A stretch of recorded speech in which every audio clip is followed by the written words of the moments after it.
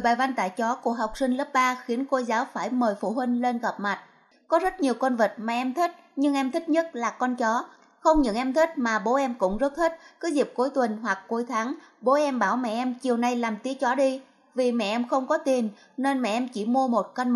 Thế là mẹ em cho vào luộc hoặc nấu rượu mặn. Vậy là tối hôm đó em và bố em rất thích.